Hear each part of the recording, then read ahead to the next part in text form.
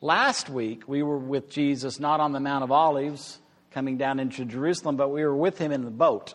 And there was a storm, and Jesus was awakened. And he quieted that storm. He told the wind to stop. He told the sea to be still. He laid back down, and the disciples were left with, "Who then is this? Who is this?" And I believe that throughout, not just that story, but this season and what we're going to share today, I mean, that's the pivotal question. Every one of us has to ask, who is Jesus? A little bit later in the story, Jesus went with his disciples to the villages of Caesarea Philippi. And on the way, he asked his disciples, "Who do people say that I am?" And so the disciples said, "Well, some say that you're John the Baptist." So that would be John the Baptist raised from the dead, because John lost his head before this. Others would say Elijah. Well, Elijah is an Old Testament prophet that was taken up into heaven. Others would say one of the prophets, but all of those prophets would have been dead. So you must be something resurrected. Someone that didn't die. That's what the people are thinking. That's what they're saying. And then Jesus turned the question on the disciples, which I really believe he would do with us. Who do you then say that I am? And Peter spoke up and he said, "You're the Messiah." The way that we would say that is, you are the king. You're the king. So it brings us to that same question. Who do you say that I am? So who do we, as a group of people gathered on a Palm Sunday in 2000, who do we say that Jesus is? Who do people around us say that Jesus is? And then Jesus does get personal. I mean, Jesus would sit down and say, "Who do you say that I am?" Who do we say Jesus is? Once there is this revelation, it's a disclosure, something made known to Peter by the Holy Spirit, Jesus begins to say some things about himself that he had not said before. Mark 8. He then began, after this confession, "You are the king," to teach them that the Son of Man must undergo great suffering, be rejected by the elders, the chief priests, the scribes, be killed, and after 3 days rise again. All of that is before it happened. And he said all of this quite open. And then Peter took him aside. And he began to rebuke him. "Wait a minute. I just said you are the king. So what do you mean? You're going to undergo great suffering. You're going to be rejected. You're going to be killed. What do you know? We're just now recognizing who you are. I mean, this is going up. You're talking about, no." And Jesus said, "Peter, you're like speaking the words of the devil. Get behind me, Satan.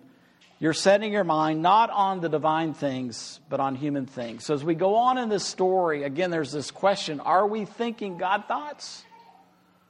Or are we thinking human thoughts? I would like to suggest to you this is a God story. And if we just think about this in a human way, we're not going to get it any more than the disciples that were originally with Jesus. Goes on, Mark 9. They went on from there and passed through Galilee. He did not want anyone to know it, for he was teaching his disciples, saying to them, "The Son of Man is to be betrayed into human hands. They will kill him, and 3 days after being killed, he will rise again."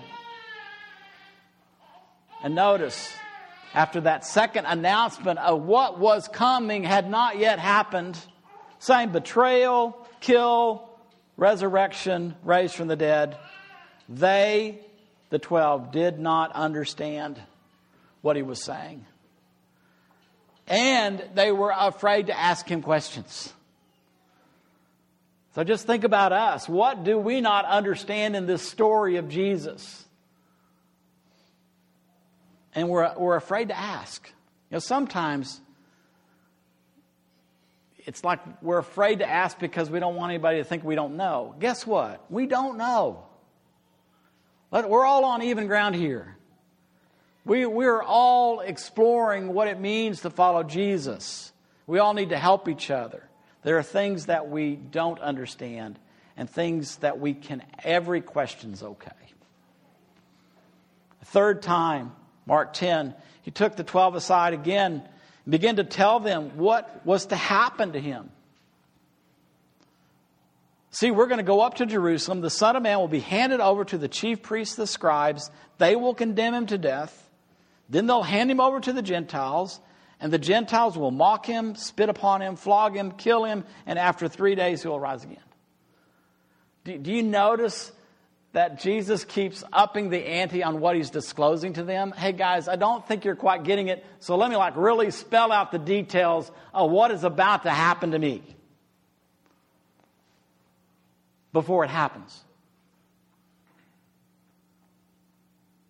How does Jesus know what's about to happen to him before it happens? How does Jesus know the details of what is about to happen to him before it happens? That's a great question to answer. You see, this king that Peter announced, you are the king, this king, that king is Jesus. I would like to say our king is Jesus. And our king knowingly, before it happened, endured great suffering on our behalf. Jesus knew what was going to happen to him, and he was willing to do that for us. Incredible. If I knew that someone was about to betray me, that someone was about to turn me over to the authorities, that someone was about to beat me, spit on me, mock me, I'm not sure I'd stay in town. But he did. And he was betrayed. He was betrayed by a fellow human being. One of the 12 kissed him. Said, this is the man. Arrest him. He was handed over to not so nice Jewish religious leaders. Those religious leaders were pretty nasty. And our king was rejected by these religious leaders. They said, no way. You cannot be who we think the king of Israel is supposed to be. Again, go back to they were thinking human thoughts. They'd already decided. They'd studied. They'd brought 400 years of study. They'd already decided what the king of Israel is going to look like. And buddy, no way. We reject you. It's a false claim. You can't be the king. And those same religious leaders condemned our king to death. So the religious establishment, the ones that you would think were really prepared to recognize what God was doing, and that the king is that religious establishment condemned him to death. And please don't go down the path of it's just the Jews. No way. Look what happens. They handed him over to the Gentiles. This is a Jew and Gentile thing, rejecting Jesus, the king.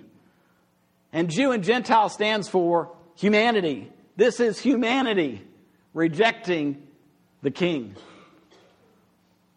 The Gentiles mocked him, spit on him, flogged him, and killed him. So God showed up. God said, you know what? I'm going to put an end to the rebellion. And he himself became the victim of that rebellion to illustrate how rebellious we are.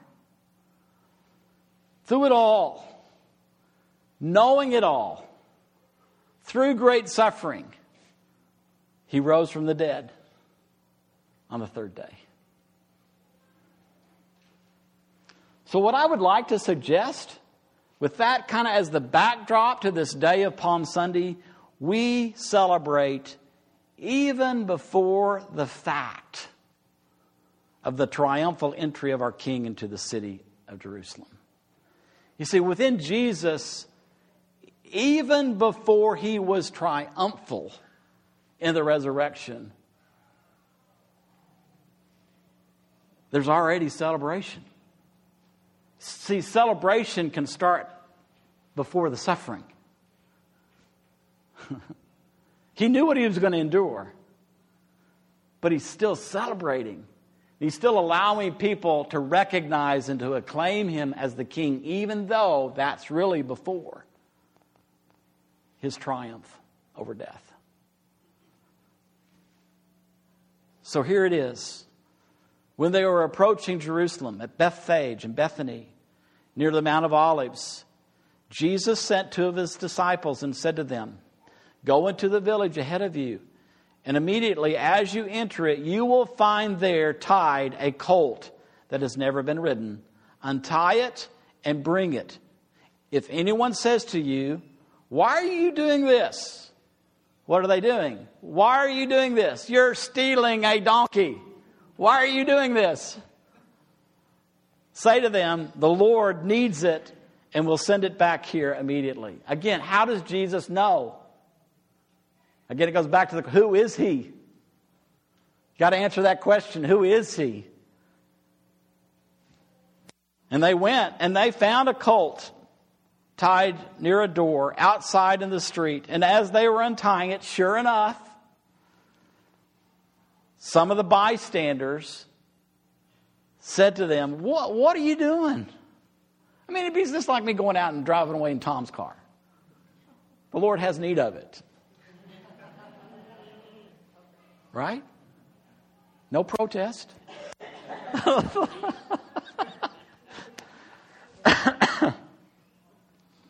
They told him what Jesus said, the Lord has need of it. And they said, "Oh, okay.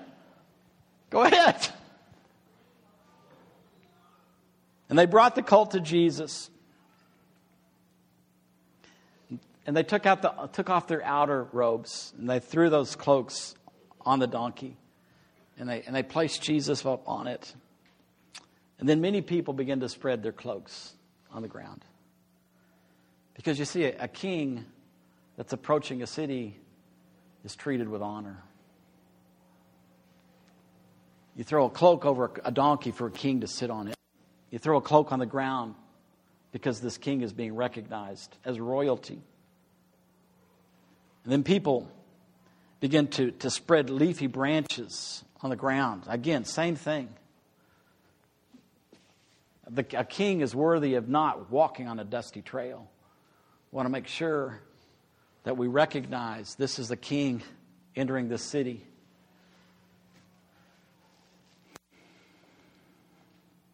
And then those who went on ahead and those who followed began to shout.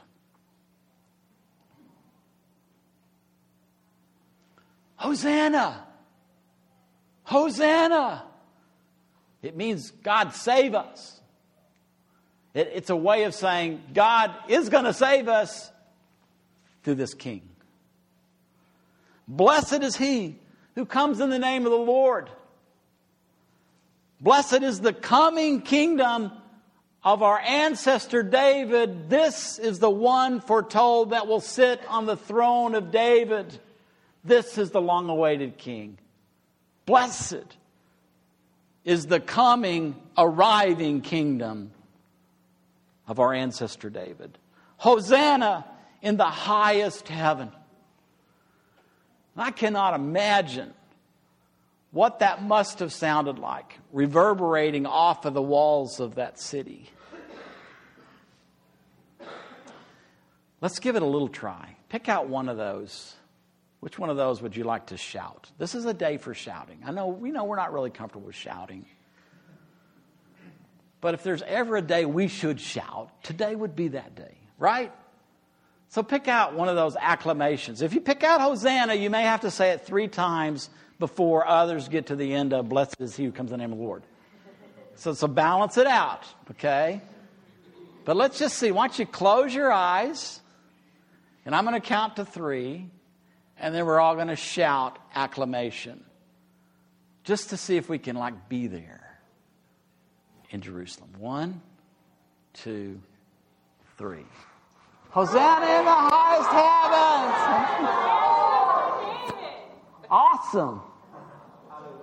Oh, well, that was like we were there. Could we do that again? That was so much fun. Close your eyes. Let's do it again. 1, 2, 3. Blessed is the name of the Lord. Awesome. Wow. My friends, that was a shout of acclamation for our King today. You know, and our King really does recognize that between this point and the point of triumph, a triumphal, sin-free life, there's a gap. He knows that. He knows that bones are going to be broken. He knows that we can continue to hurt each other. He knows that things happen in this world that are going the opposite direction of what he wants for humanity. He does know that the rebellion of humanity against the rule of God is not over yet. Humanity continues to wage war against humanity and do despicable things. He knows that. But just as real as Jesus is entering Jerusalem to the acclamation, the triumphal entry, knowing that he's going to endure great suffering and then be raised from the dead, I would like us to see that as a pattern for living today. It's just not a celebration of something in the past. It is that today we're traveling down this path. And those of us who are traveling with Jesus, we really can say a hallelujah.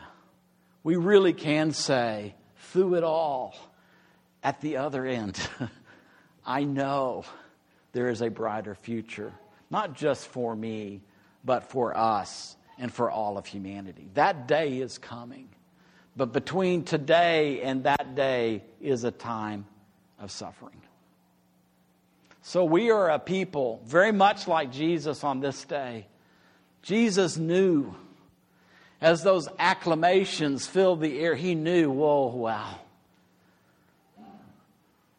I'm going to have to endure some great suffering before I get to the other side. But it didn't stop the praise on that day. May we not allow our personal suffering or the suffering of humanity around us, let us not stop. Don't let that stop the praise that our God deserves, because there is another side. And also, let's not stop inviting others to follow Jesus with us. I don't know how to endure the suffering of life without Jesus. I mean, I've known him long enough to just think, scratch my head, I don't know what I would do. If I had to face suffering without Jesus, I don't know how I would do that. Our shout of acclamation for our King today is like our shout of hallelujah for what is before us. So may we live in that today as we celebrate this historical event. Would you please stand with me?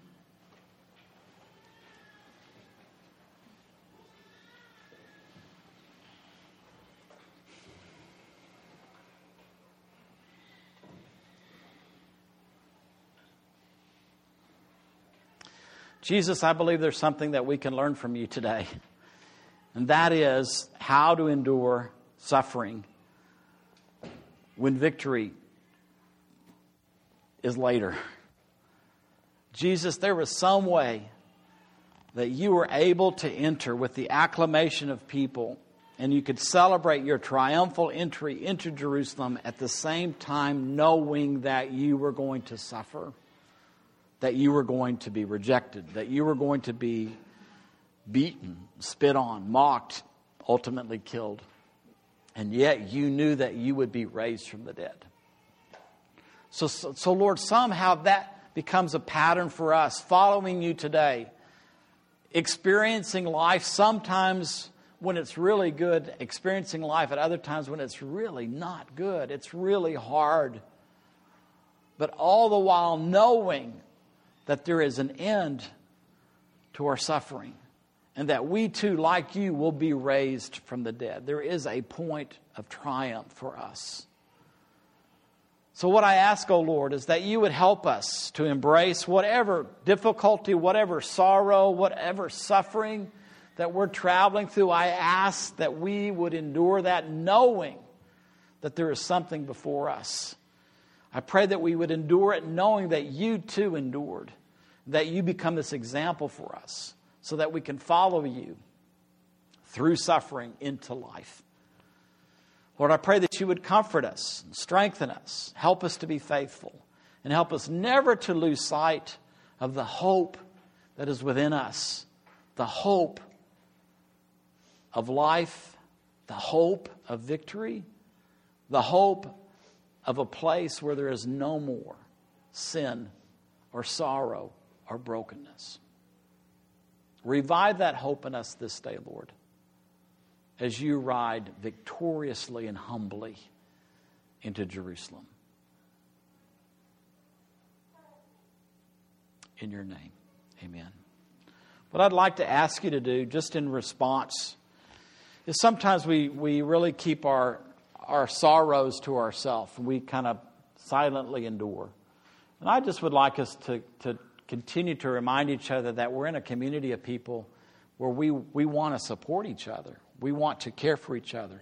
We want to help each other. Fortunately, we're not all limping at the same time, so that those of us not limping can really help. So as we say goodbye today, just turn to a neighbor and just say, maybe it's not today, but when my sorrows increase, I'm going to ask you for help. Find somebody that you can say that to, because that's what it means to follow Jesus together. From here, let's go celebrate out to the Bow Cornies after a time of visiting and enjoy the afternoon together. Thank you all. Hallelujah. Hosanna.